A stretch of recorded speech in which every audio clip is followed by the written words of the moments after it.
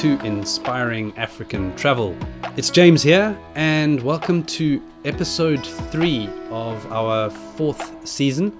In this season, we are exploring different markets that are traveling to Southern and East Africa. For episode 2, we featured the Africa's Eden travel show, which pretty much brought together all markets for the first in-destination travel show, which took place in Victoria Falls, Zimbabwe, and was really good to hear everybody's voices from the travel sector, buzzing and excited to be back in Africa, selling, and really feel like we've got the worst behind us. And in that same breath, our plan was actually to talk about Australia and the long-term future. And lo and behold, Australia decided to open their borders.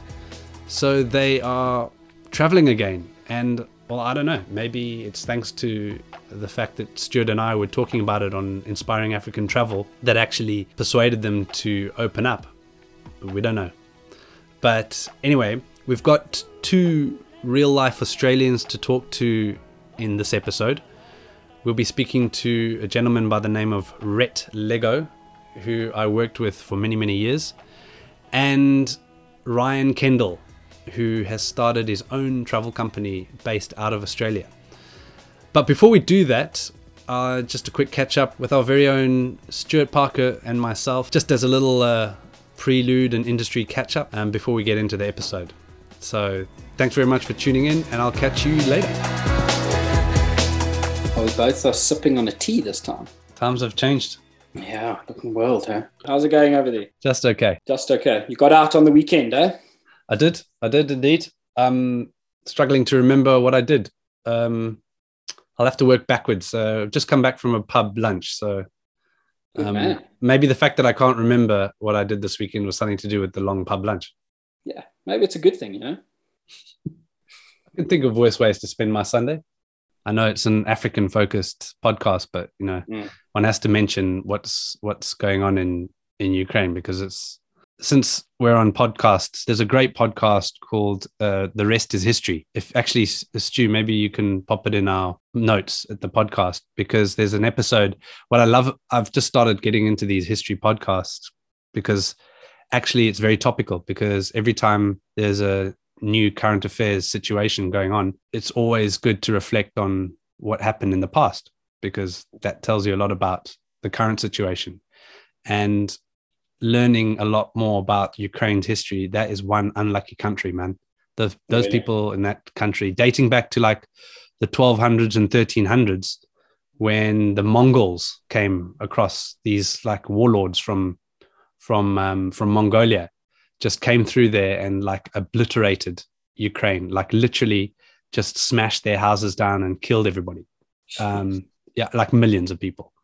And then, you know, later 1400s, 1500s, you know, there was that huge cold snap around the world, or around, you know, Europe, Northern Europe, and just devastated. And that was a huge famine for that period of the time. And then you fast forward across to the Stalin era, and you realize that, you know, they were basically forced into starvation once again when the Stalin was trying to maintain control of the whole Soviet Union, and they basically had to, all their grain, everything that they grew in the crops was all pretty much confiscated for the growth and the development of the Soviet Union, and that just led to further famine. And then we're talking like 3 million people died in that kind of famine.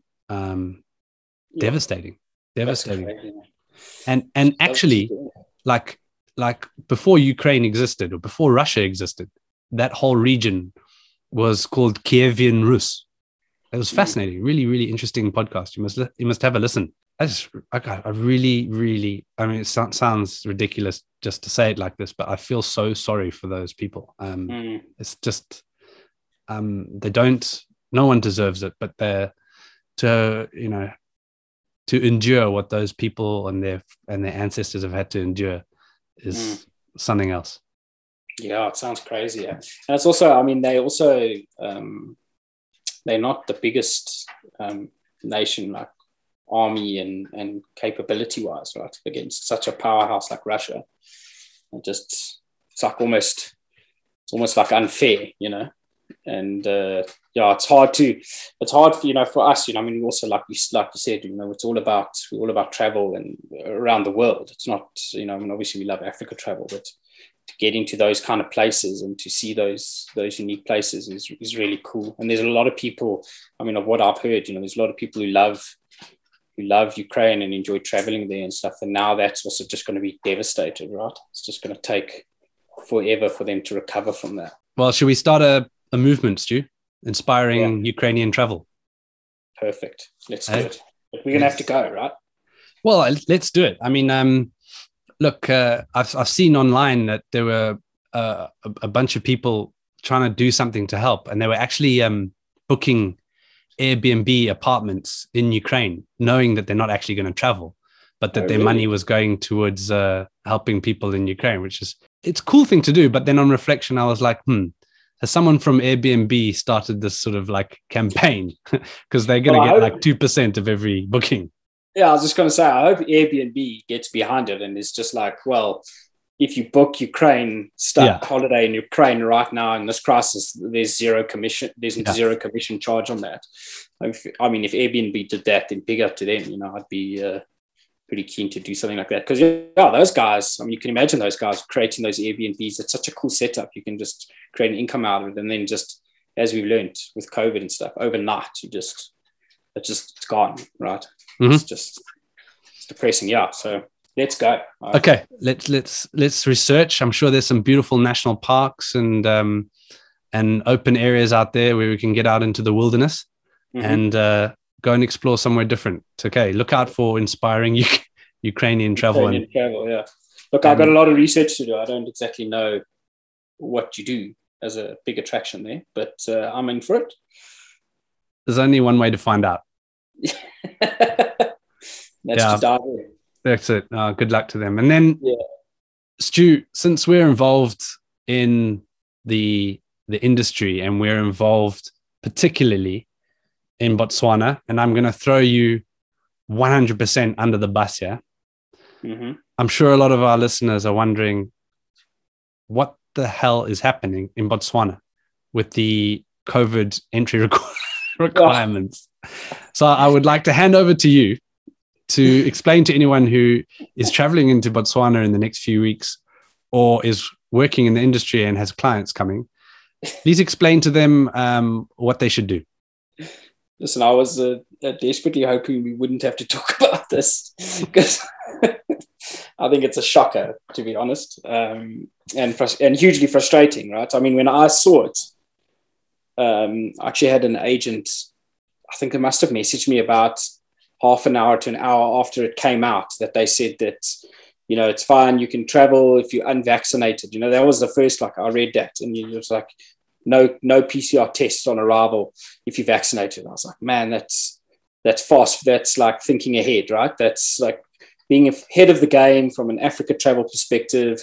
Let's open things up and everything. And then there was just that little clause at the bottom that says, if you're unvaccinated or you require boosters, we'll administer them at the border on arrival. It doesn't ring right, I'm not sure how many people will be comfortable with that. And I think we just got bombarded, right? So some agents just coming to us like, how are we going to deal with this, And my initial response was, listen, guys, let's just ride it out. They'll backtrack, I mean, it happened. Let's be honest, it happens. Often things get said in the media and stuff, and then announcements get made by government, and then they kind of backtrack on it when the industry kind of leans on them and says, listen, guys, this doesn't work. But they just haven't seemed to fold on that yet. I don't know how many weeks it's been now, probably 3 weeks, maybe more. It's a tricky one. So I think in summary, basically, like you said, we thought it would just take it would be one of those announcements and they would backtrack within a week or whatever, but it appears not. We're pushing hard as an industry in Botswana, and they are going to change this law, because I don't think the whole world's travel industry is going to become such where you have to have a booster. At least I don't think so. And certainly if you haven't had a booster, I don't think that countries will be administering booster shots to your travelers when you arrive at the port of entry. So we know that doesn't make sense. Yeah. And I think if anyone is not fully vaccinated, they should be able to travel with a PCR test, clear and simple. And that's what we're going to aim for. And I think to the travel industry out there who are worried about it and who are panicking, I understand. We're pushing as hard as we can for them to overturn that decision. But in the meantime, okay, just consult your travel company and they'll just explain to you exactly what it is. But essentially, if you've fully vaccinated and you've had your booster, happy days. You can travel into Botswana without doing a PCR test. If you are fully vaccinated and you are due a booster, that is when you're going to have to then assess your options, whether you would be comfortable having a booster shot potentially when you arrive, or just get your booster done before you come over if you're due it. Yeah, I think that's the biggest thing is if you do the booster and you're traveling to Africa, I mean, just get it, just get it done. Do it at home and do it now and kind of don't delay. I suppose I'm in that boat. I got my notice to say due that booster now. So if I want to travel to Botswana, I know if I want to travel there in May for travel plans, then I must just go and sort that out, right? Then it's going to be a nice, easy process for me. So and as frustrating as it is, Stu, we must remember that everywhere in the world, one step forward, two steps back. Even everyone here in the UK and Europe, they're all confused about the different travel restrictions and the different entry requirements within Europe and everywhere. So we mustn't bag the fact that places in Southern and East Africa have confusing entry and exit requirements because, frankly, the rest of the world is just finding their footing at the moment. So we're in an interesting phase now where travel is well and truly opening up, even in Australia. So let's just ride out the next month or so. And by the time we hit our straps, this busy season, this peak travel season for us, I'm confident, and I know you are as well, that we'll be in the groove and everyone will know what they need to and don't need to do. If you've got your holiday booked for Botswana and you're traveling in June, July, August, it's going to be such a good time to go. Don't run away from it now because of that. Just hang in there and wait. Things will clear up. It is. And thanks again, mate. Going back to the episode coming up it was your suggestion to say, when we were talking about all the different market segments, the inbound market to Africa, we were like, well, we're going to talk to the Brits. And then you were like, well, what about the Australians? And what is happening with Australia? Are they opening? What's going on? And here we are. They officially opened. When we interviewed Rhett from Western Australia, that Western Australia had opened, last Friday. That's our weekly Inspiring African Travel Roundup. Yeah. Inspiring African/Ukrainian travel. Okay, well, thanks, bud. Cool, dude. Copy on the other side. Talk to you tomorrow. Sure, we'll chat to you in the week, yeah. Cheers, cool, mate. Ciao. Well done there, Stuart. Sorry to put you under the bus there with the COVID entry requirements for Botswana, but you did well, mate. You did well. Now, over to our first little interview with a gentleman by the name of Rhett Lego. He is not one of the ancestors of the great Lego dynasty from Denmark, but Lego does actually mean play well. But anyone who knows Rhett will know that he does like to party. Rhett has had an illustrious career in the travel and tourism sector. Starting in Australia, he was basically heading up the marketing and trade relations for what was then the Australian Tourism Commission. And then in 2004, he relocated to Germany with his family. So just in case you're confused by our many references to Germany and Europe, that is in fact where he lives. And his company specializes in marketing representation for the inbound market to Australasia. Rhett and I worked together on many tourism campaigns when I was living in London, working for an Australian travel company. And yeah, he once invited me to the Beer Fest in Munich, and it just so happened to time with the around the period when the travel company I was working for was busy folding and closing up shop.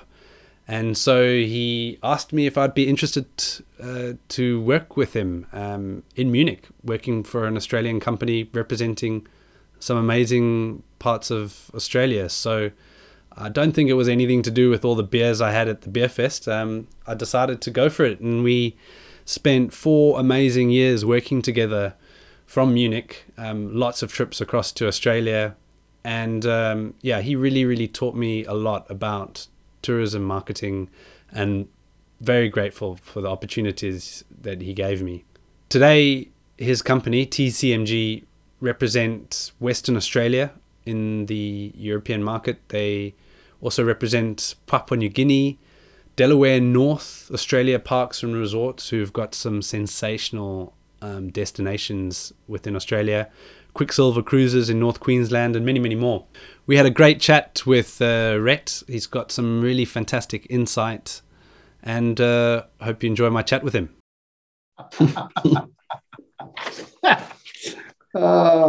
But how are you, mate? It's a celebration day for you. Western Australia is officially open.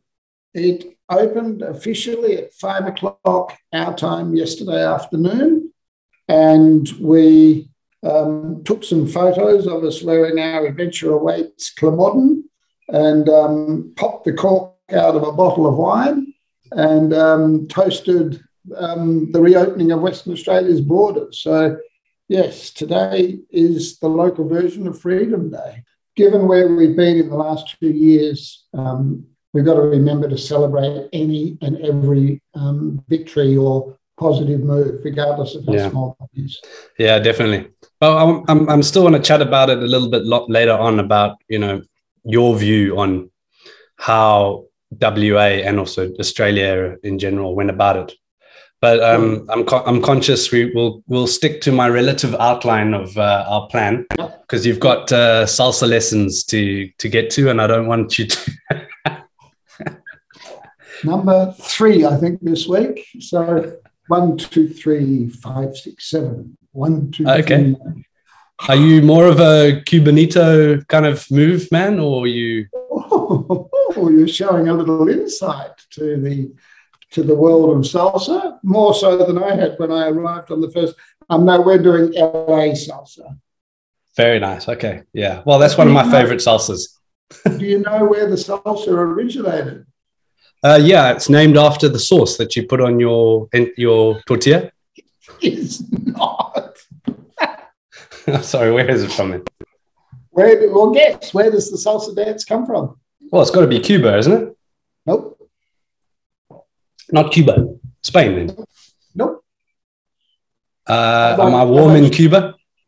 I won't string it out any further. It originated in New York. Get out of here. Yeah. In the 60s, and largely because of the Cuban and the Latinos and everything. It's the West Side Story scenario, right? Of the Puerto Ricans and the Cubans and the Americans and the Spics and the Sharpies and everything. But it was the salsa originated in New York. Well, there you go. Another inspiring African travel fact of the day.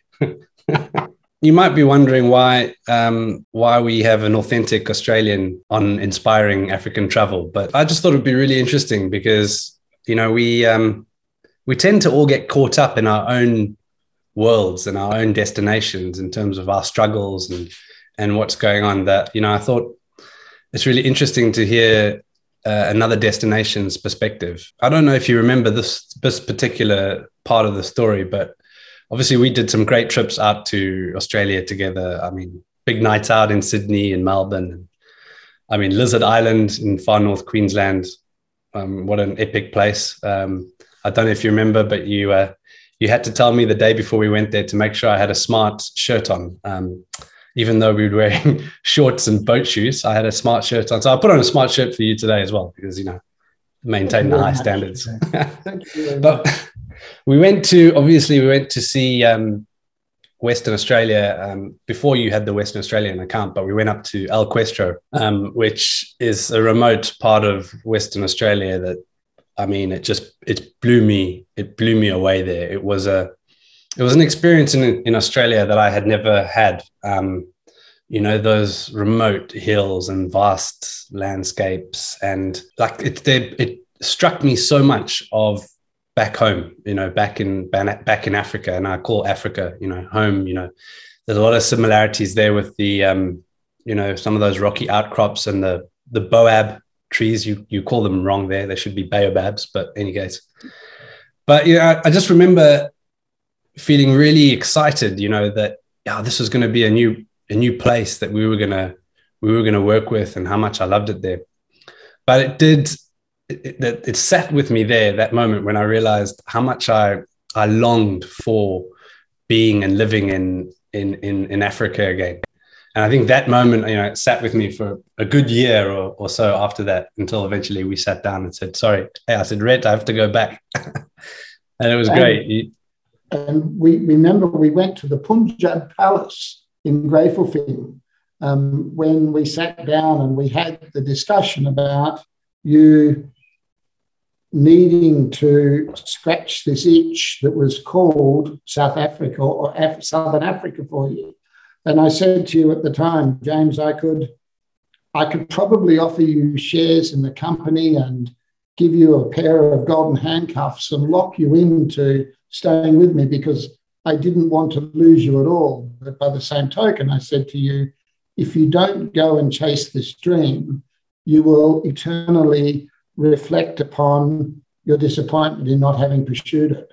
And I'm so glad that you did it, and that your life has taken such a wonderful, rich and rewarding path since you returned to effectively your homeland. Yeah, no, too right. And same with you, mate. I mean, honestly, like, I think for you to have an account like the Western Australia destination, to have that and some products in the area, I just think it's like the perfect fit. So all great news all around. Anyway, yeah, it's a stunning area, and I have to say, I mean, you can really see, like, when you go around those areas, around the Kimberleys and all that area, there's a lot of familiarity between that and parts of Southern Africa. Obviously, going back geologically, it's not called Kimberley for no reason at all. Well, there you go. Yeah. The geologic link between, Pangaea and all of this is fundamental to see. And the remoteness, that is something that you can really achieve out there in parts of Western Australia that you can only really compare to, well, a few places in the world, but certainly parts of the Kalahari Desert, Yeah, you're absolutely right. El Questro is 1 million square hectares in one property. It has some of the oldest exposed landscape on the planet. It is just the most remarkable, old, primitive, beautiful country, and that's part of its appeal. How do you sum it up? But how do you think Australia's approach worked? It's a pretty open-ended question, but I just find it interesting because I'm talking now of Southern and East Africa. We had a pretty scattered approach to opening up post COVID or the initial COVID. But by and large, we kind of, slowly but surely, most countries were open by December 2020 and up and running. And although it was not floods of tourists from overseas, as you know, with red lists from the UK and stuff. But to put it in short, Australia, New Zealand, closed, done. Was that the right decision in your view? And how has it, affected you and the whole tourism industry? Let us walk a little bit back further than March the 23rd, 2020. We, Western Australia and we, Australia, had just had our best year of tourism arrival, international tourism arrivals on record.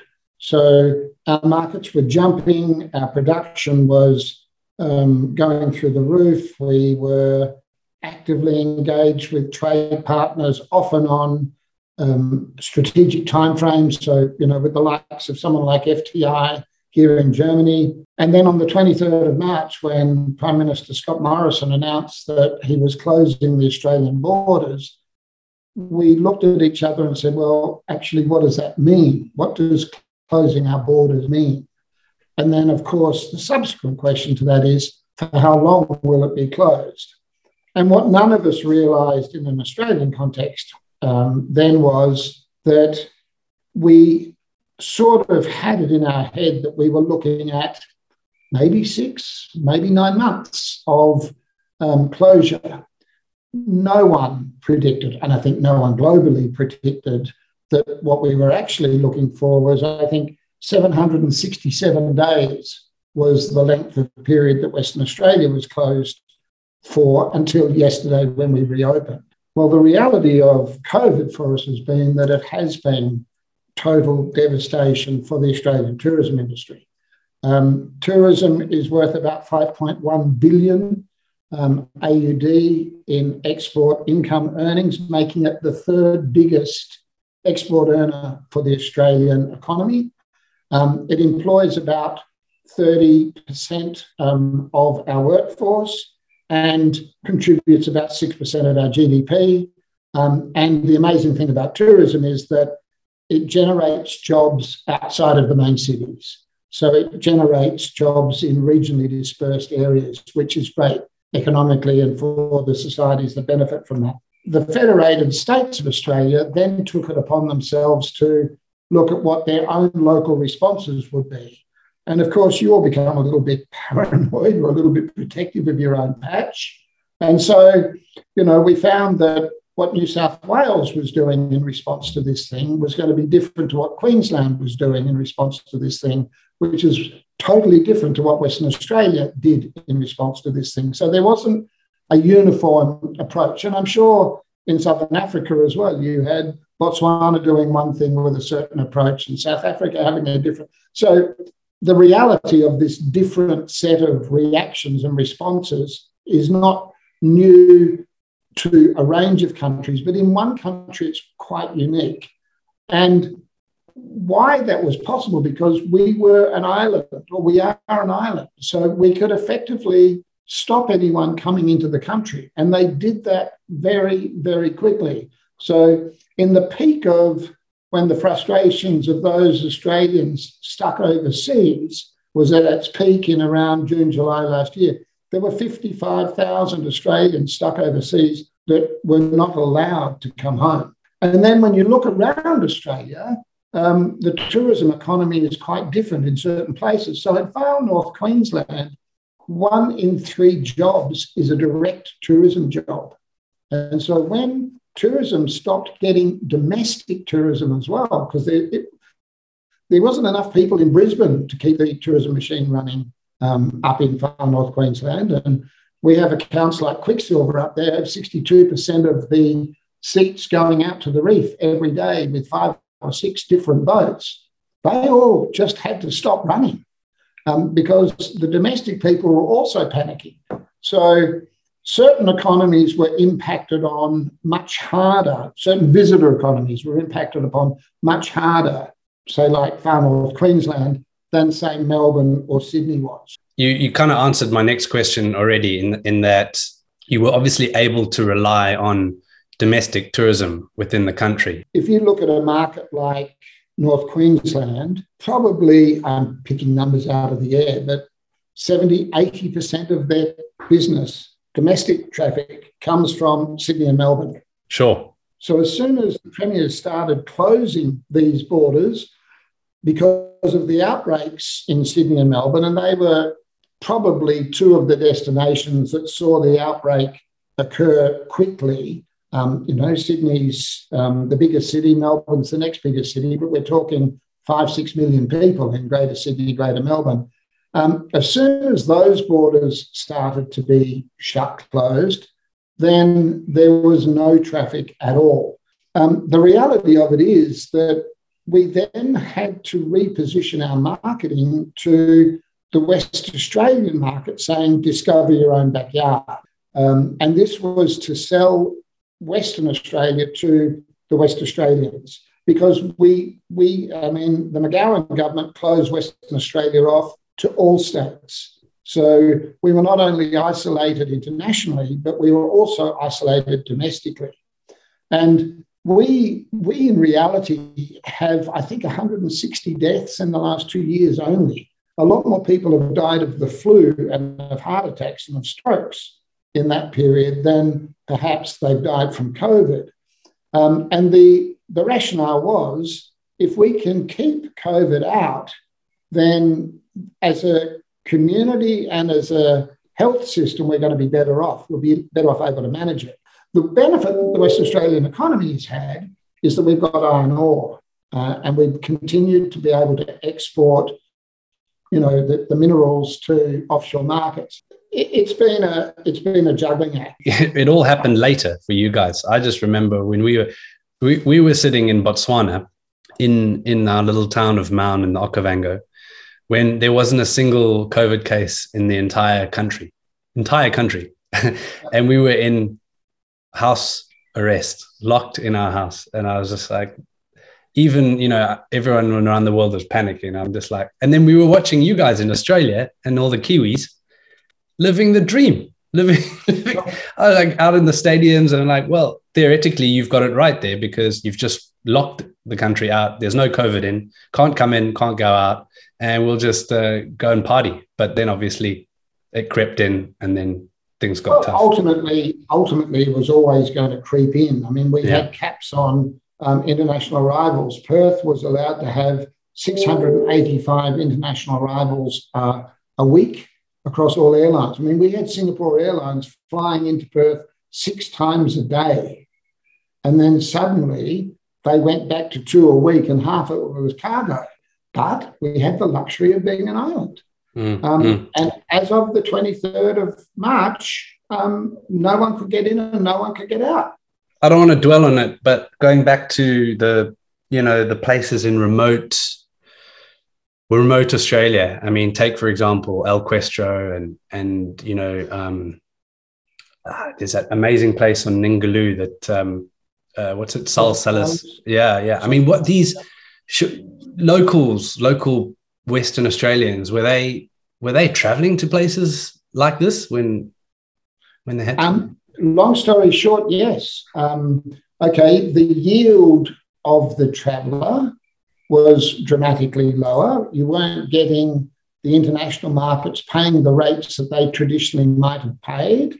And so there was pressure on yield, and operators had to drop their rates perhaps. But in somewhere like El Questro, where you've got the homestead where 4, 9 or 11 rooms, which are costing you $2,500 a night, or Lizard Island, which you know as well, the local demand filled those places. So the Sal Salases and whatnot were getting the business from the local end of the market. My sister in Perth, I spoke to her on the weekend. They're off to Broome, they're off to El Questro, and they're off to the Savannah Lodge in Purnaluna National Park. And I said, Di, that'll be costing you what, about $8,000 a head? She said, pretty much, yes. So they can't spend their money anywhere else. So they have been able to switch it to a domestic product. And presumably they got a better rate being yes, a captive audience, so a chance, almost like a once in a lifetime chance, which is, you don't want to say that because you always want to support domestic tourism. But we had the same thing in Botswana. We've got places that are $1,000 a night per person, easy. Yep.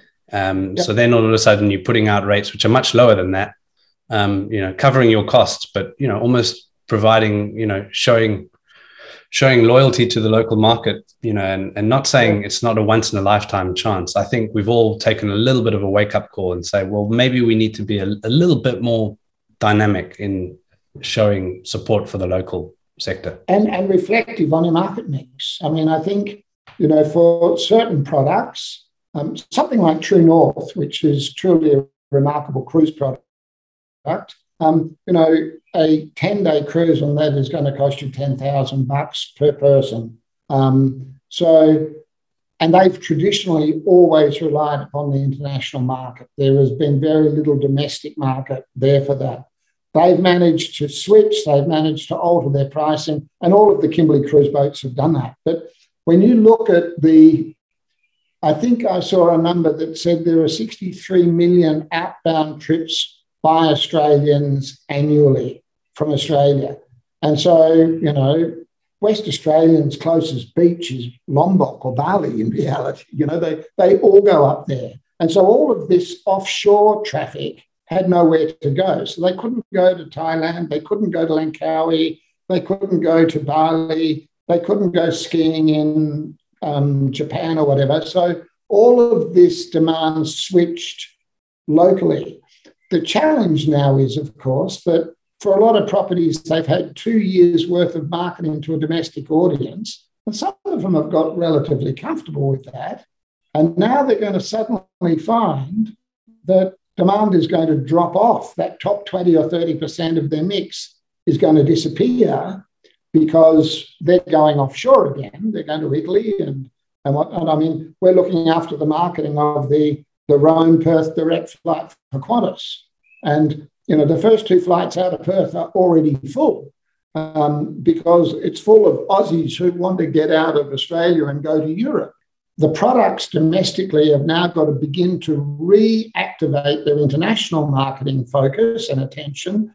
And there is going to be a build-up time where product has to begin to get active again in marketing themselves internationally. It's nice to hear from your side that the Australians are booking up and jumping on the Qantas flight to Rome.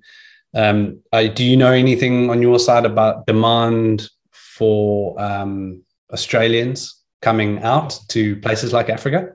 There is little doubt that pent-up demand is going to be a facet of all what I would call relatively mature Western markets.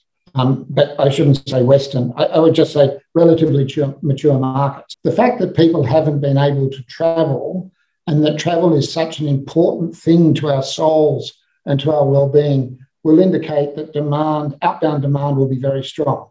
And it doesn't matter whether or not that is to Rome or whether or not it's to Africa, the demand exists. To quote that oft-quoted saying, if you fail to plan, you plan to fail. Even in a period of great uncertainty, you've still got to put plans in place. And if you've got to change them, you've got to change them. But I'm firmly of the opinion that we've got to plan for the reality of the world we're living in, but we've got to move forward. We've got to look forward. Happy days, man. And you must be pumped to get back to Australian soil. I'm booked to head out of here on the 9th, I think, of May. I will go down for my 33rd consecutive ATE, which I'm very much looking forward to. I'm loving the idea of, I've just been planning my big lunches in Perth in the week prior to ATE. And in answer to your question, long story short, I can't wait to smell that Perth air and to see that sunset in the west behind me and to taste some wine and break some bread with some great travel colleagues. I'm excited at the thought and the prospect, but it's not something that I've allowed myself to dream too much into it. Basically, when it happens, it happens. Absolutely. Yeah. Well, nice to see. I'm glad the international travelers haven't forgotten about Australia. Well, we'll see. But it's our job to make sure they haven't. Yeah.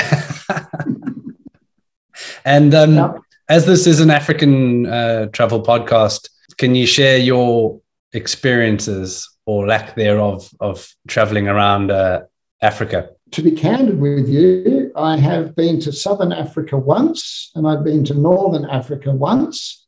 Southern Africa was limited to Joburg and Cape Town. I was there for a week on business. It's a continent that I hanker to get back to. Whether or not I do it in my dotage or whether or not, I come and spend some time in the Okavango with you, either way, I will certainly be coming back. Well, invitation, as you know, is well and truly there. It's just waiting for you to put the date on the dotted line. And we'll show you how it's done, right? as and when we are able to afford it, and as and when time allows us to do it, guaranteed you'll get an email or a phone call from me to say we're coming. Excellent. Well, in the meantime, we'll just look forward to... I was going to say, I just hope your business is that bloody good that you don't have availability for me at a good rate. No, we will most definitely make a plan for you and the missus to come and visit. It would be an absolute pleasure. But in the meantime, we'll look forward to having a beer whenever it is, in the next few months, maybe. I'll share a few pictures of you and me. I dug out from our trip to WA and Lizard, and I'll put it on our Instagram highlights so people can see it. What comes around goes around, James. I distinctly remember some pictures with me with my huge flowing David Hasselhoff afro that has somewhat disappeared. But you were already bald, Rhett. Yeah, David Hasselhoff has been someone that I've never aspired to emulate. I think roundabout now is a good time to end this interview. I think so too. Well, it's been a pleasure, mate. Good guess. Thank you. And yeah, I'm glad that I was able to provide some insights that may be of worthwhile to your podcast. Oh, Rhett, top man. So good to catch up with him again. And he's certainly seen a lot through the industry. And if you're looking for someone to help you with your destination or product, you should definitely get in touch with them. And of course, their details will be down in the notes of the podcast. Next up, I spoke to a good friend of mine, Ryan Kendall, who has the African travel sector absolutely running through his veins. For a number of years, Ryan headed up the product contracting for Adventure World in Sydney, who are one of the largest producers of outbound travelers to certainly Southern Africa, but a big producer for East Africa as well, from the Australian and New Zealand market. I met Ryan for the first time, I think it was in 2016, when he came to Botswana for an epic familiarization trip around our camps and lodges. And like everybody, he had to reevaluate his career during this pandemic. And we're really excited that an inspiring African travel exclusive, Ryan is launching his own travel company. The Instagram page is up and running. The website will be out in a few months. Untamed Safaris. And he'll be focusing on bespoke trips to Southern and East Africa from the Australian market. So his details will be there as well. And it was really great catching up with Ryan just to get his view on the Australian market, how it was affected by COVID, and what the future is for travel within Africa. G'day, Ryan. G'day, Ryan. There he is. You got me? There he is. Yeah, I got you, mate. You're celebrating Australia's Open. Yeah, 21st of Feb. Come on in. Which is good.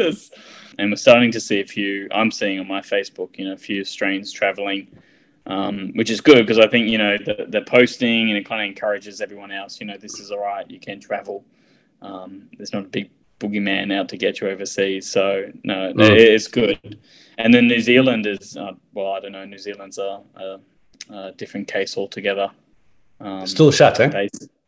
Still shut, yeah. But I just find it fascinating. I have the whole time how the world has just taken, there's lots of different approaches that different countries have taken over this last pandemic. And I don't know when we'll know when will we find out who did exactly the right thing,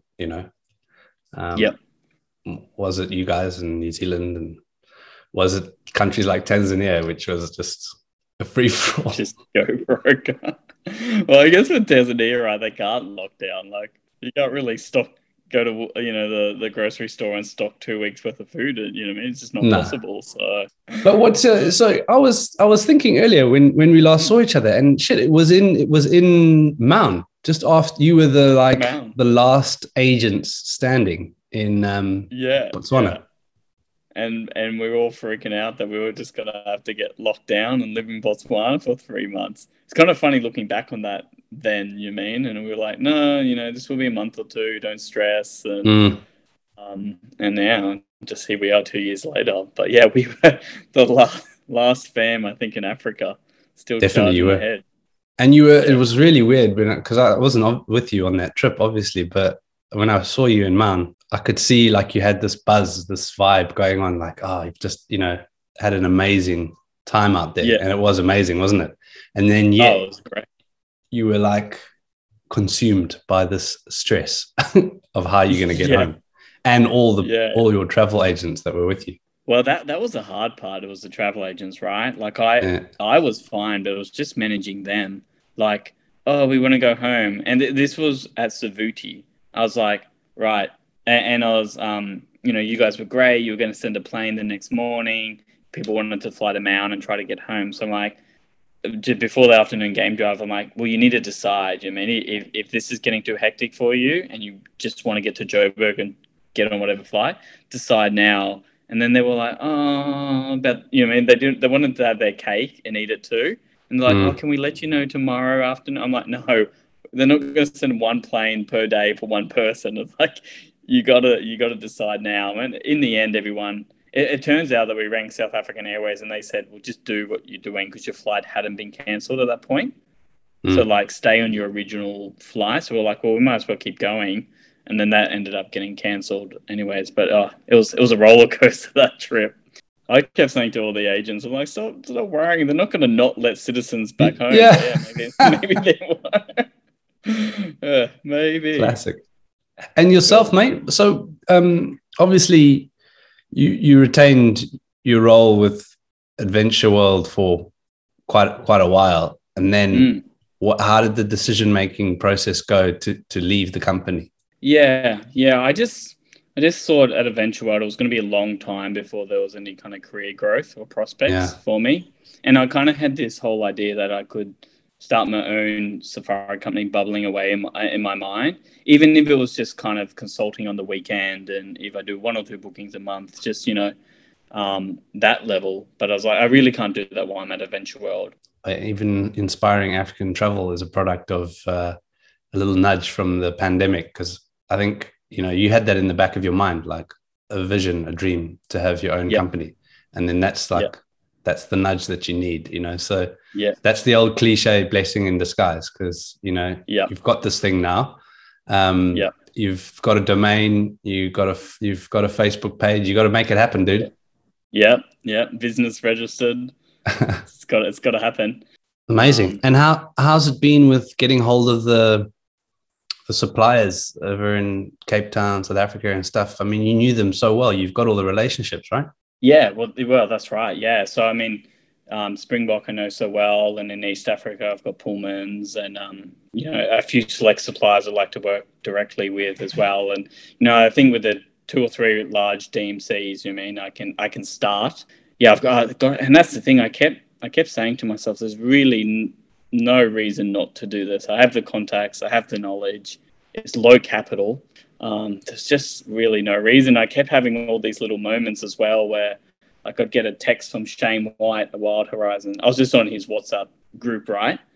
It wasn't a personalized text about Zimbabwe opening. I just thought, how many other people would have the CEO of have that level of contact in Australia? And it's a really short list.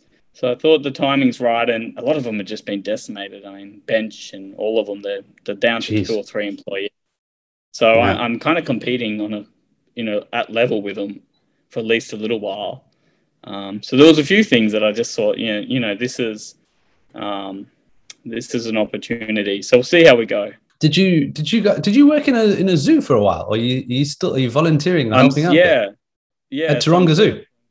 Yeah, that's where I'm working at the moment. So awesome. I'm the product manager there. It was basically marketing. So we have a product called Roar and Snore. It's tented safari camps that overlook the city, and then you do behind the scenes zoo stuff. And then they built this new product called the Wildlife Retreat, which is a 62-bed eco retreat. And there's koalas out the room, and there's all this native Australian animals like habitat throughout the hotel. How you obviously know firsthand, having been involved with Taronga Zoo, but how have some of the lodges and the camps and the remote areas around Australia, that's why I wanted to do this Australian thing, was just to see that, we get so sucked up in our own world, what's going on in Southern and East Africa, and curious just to see what happened there. The good thing for these lodges is there was a huge demand. Australians had about 8 million people went overseas per year, so there was a huge captive audience in Australia, and they had the money to spend as well, because there was so much stimulus money floating around. So they had a really good opportunity there, but it was just so tough. Two things: domestic borders were closing. So if you're in Sydney, you just couldn't go to Queensland. It was like we were now 7 different countries in one country. So you're really kind of restricted to within your state, which just made it extremely tough. And then the other kind of factor is that we all rely on backpackers and working holiday visas so much that there was a report that came out in December that there's 200,000 shortage of hospitality workers in Australia. So we had cases in January. We closed 9 nights, even though we were full, and had to refund everyone just because we couldn't open, because we didn't have the staffing to fill the restaurant and all the hospitality staff. So that's been a massive challenge as well. So a lot of them have done well, and I think they have been able to capture that domestic market. But I just still don't think it kind of makes up for what you get from an international market. And Sydney in particular, I think the CBD is really struggling massively. Just, without international kind of tourists, you might get some weekend business, but that's about it. What's your sense of, obviously you were talking about the Qantas thing earlier, but what's the sense from your old industry colleagues and general punters? Are they ready to pack their bags? And I mean, are they booking? And B, are they ready to travel?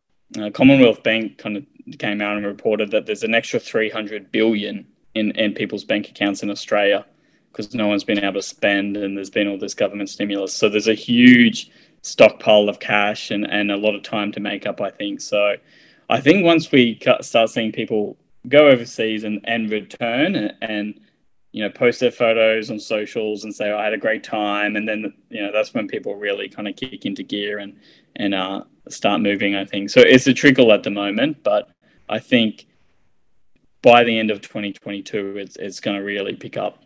And places like Africa, sitting in a good position, what's your feeling?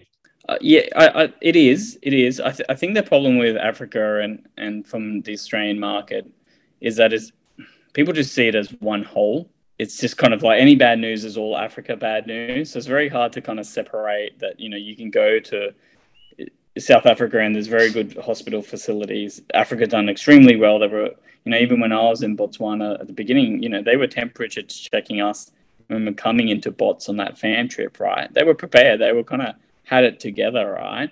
But there's probably a sense that, Africa is not going to handle this well, and the pandemic's going to be a disaster over there. So that's always a bit of a fear for people, especially the first timers. I think if you've been to Africa, you want to go back and you're aware of what it's like, but that might be hard. I think traditional Western, like US, UK, they will come back first, and then it'll be South America and Africa following that once more confidence. It is a fair point though, because I've always taken it for granted, but and then you wonder how can people be so stupid to think like this thing about Africa? But then you realize, looking at Ukraine and Russia, and then I was thinking to myself, how much do I know about that part of the world? And I can tell you, I know not a lot. Nothing. And genuinely, part of it is, doesn't interest me. And, but who's to say one day, that part of the world is not an amazing place to go and visit? I'm just giving you this example. And sometimes it's understandable to realize that some people are just, when it comes to Africa, clueless. Yeah, massively. I think when I was at kind of Adventure World and TTC, the director, actually, Dave Hoskins, he was like, you need to understand that like travel's a want, not a need. So you can delay once, you know what I mean? You can go, well, I will go to Africa, but I'll just go in a couple of years kind of thing. So it's a very easy thing to delay, and the world's a big, amazing place, and there is so many destinations. In saying that, you know, when the start of the pandemic, everyone's like, well, Africa's kind of the tourism experience built for a pandemic. You know what I mean? Other than Cape Town, you're not in any really urban areas to speak of. You're in remote bush.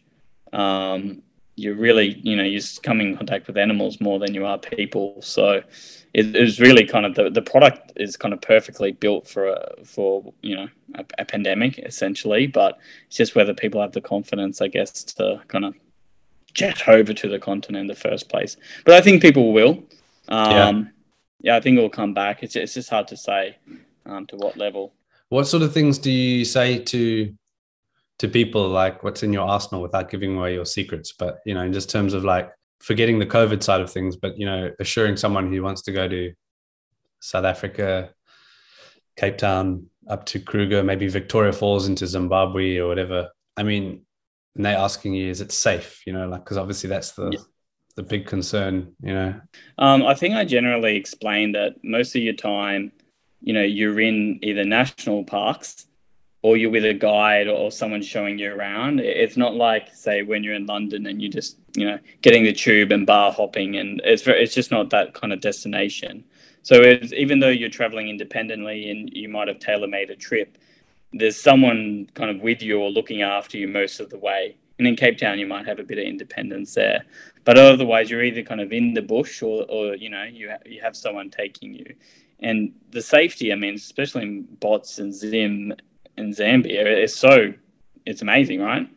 So you got married. Is Christine your wife? Yeah, Christine, yeah. She been to Africa?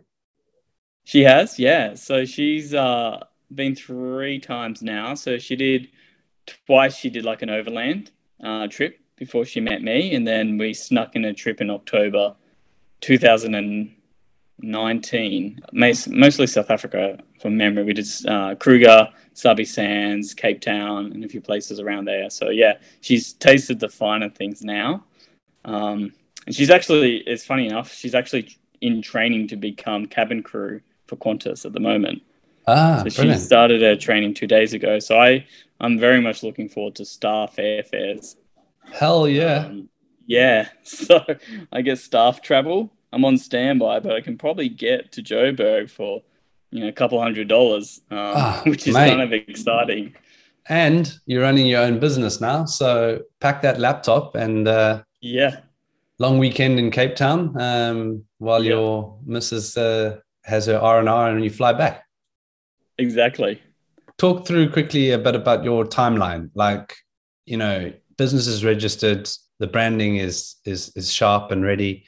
You got your contacts, and you know, what's the ideal timeline? Yeah, so we hope to launch the website probably June or July. There's obviously quite a bit of content to build into there, and to really make sure that the consumer journey is really good. You know, I mean, that you're navigating around and you're really kind of understanding the Africa experience. So I'm putting a lot of effort into that, and importantly, I want to actually launch 3 or 4 itineraries per destination. Make sure that I have some products that people can kind of view and you know, and come to me, and based on price as well. So that would be June or July, and then from there, I think it'll be like a slow transition, just see how it builds. But yeah, I think for me, it's just to make sure that I manage costs and grow strategically, and not get ahead of myself too much, but just to focus on the customer and keep building that. And I think if you're giving the customer great service, you're going to grow. And the referral business will be something that will be ideal for your business. You know, correct me if I'm wrong, but if somebody is listening or, you know, wants to get in touch with you, we'll got your email address there as well, or they can contact you through Instagram, Facebook, whatever the case is, and you're ready to plan a trip for anybody who wants to, right?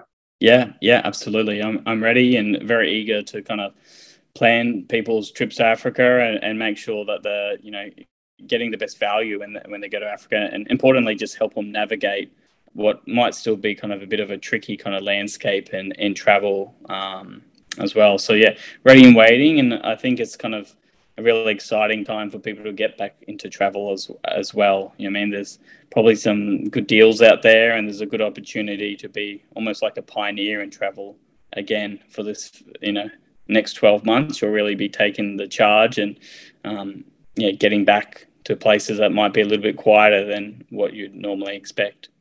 Definitely. Well, I can't think of a better person to do it, man. Having seen you in action over there in Botswana, it's a place you really freaking love. Yeah, I love it. And it was funny when I stepped away from, only for the last 6 months, when I've stepped away from working Africa full time, I just automatically knew, right? It was just like, as soon as I had left, I was like, nah, that's, where I'm meant to be. I feel like it was kind of, as soon as I stepped foot in Africa on my first safari many years ago, I just knew, right, this is what I want to dedicate my working life to. And it's exciting to be kind of pursuing that kind of under my own steam and kind of creating my vision of a safari company. If you could jump across to Southern East Africa, anywhere on your list, like you really want to go there and explore, or a place you want to go back, what are you itching? Yeah, I have two that's really high on the list. South Luangwa, haven't been to, but I'm really dying to get into that national park. It just looks absolutely unreal, and some incredible kind of, walking safaris, and just an amazing national park. And the other one is in your neck of the woods, is Central Kalahari Game Reserve. So just haven't at this stage had the chance to go there, but I'm very keen to get there and kind of see how it's different and check it out. Untamed Safaris. I said I'll have your Instagram page up there. Awesome. The website, as you say, will be up and running later, but at least people will know how to get hold of you. Yeah. And wish you all the best of luck with that, mate. And you've got our support, as you know. Yep. What time? It's nearly 7 p.m. What's the plan? What's tonight? Saturday, not much. Saturday night, mate. Saturday, I know. Not much. It's Mardi Gras weekend in Sydney. Weekend. Mate. So get the leotard on, get out there. Yeah. Get the fishnets going and nice. Well, enjoy your run. Will do. But we'll chat soon, and it was a pleasure, mate. It's good seeing you again. Really great to catch up, Ryan. Good luck with everything, mate. We'll stay tuned. We'll do. See you, buddy. Bye. Cheers, bud. Cheers. There it is. We're done. Thank you so much for listening all the way through. We hope you found the episode insightful. If you've got any questions about anything we discussed in this podcast or anything you want to pick up on, please do get in touch. We're on all the social media platforms. Just search for Inspiring African Travel. Tell a friend if you've not done that already, and tell a different friend about our podcast if you've done that already, and please help us keep spreading the word. And if you've got any suggestions, we're very, very open to different topics, so please do keep in touch, and we'll catch you in a couple of weeks with our next episode. And in the meantime, keep well, keep safe, and catch you soon.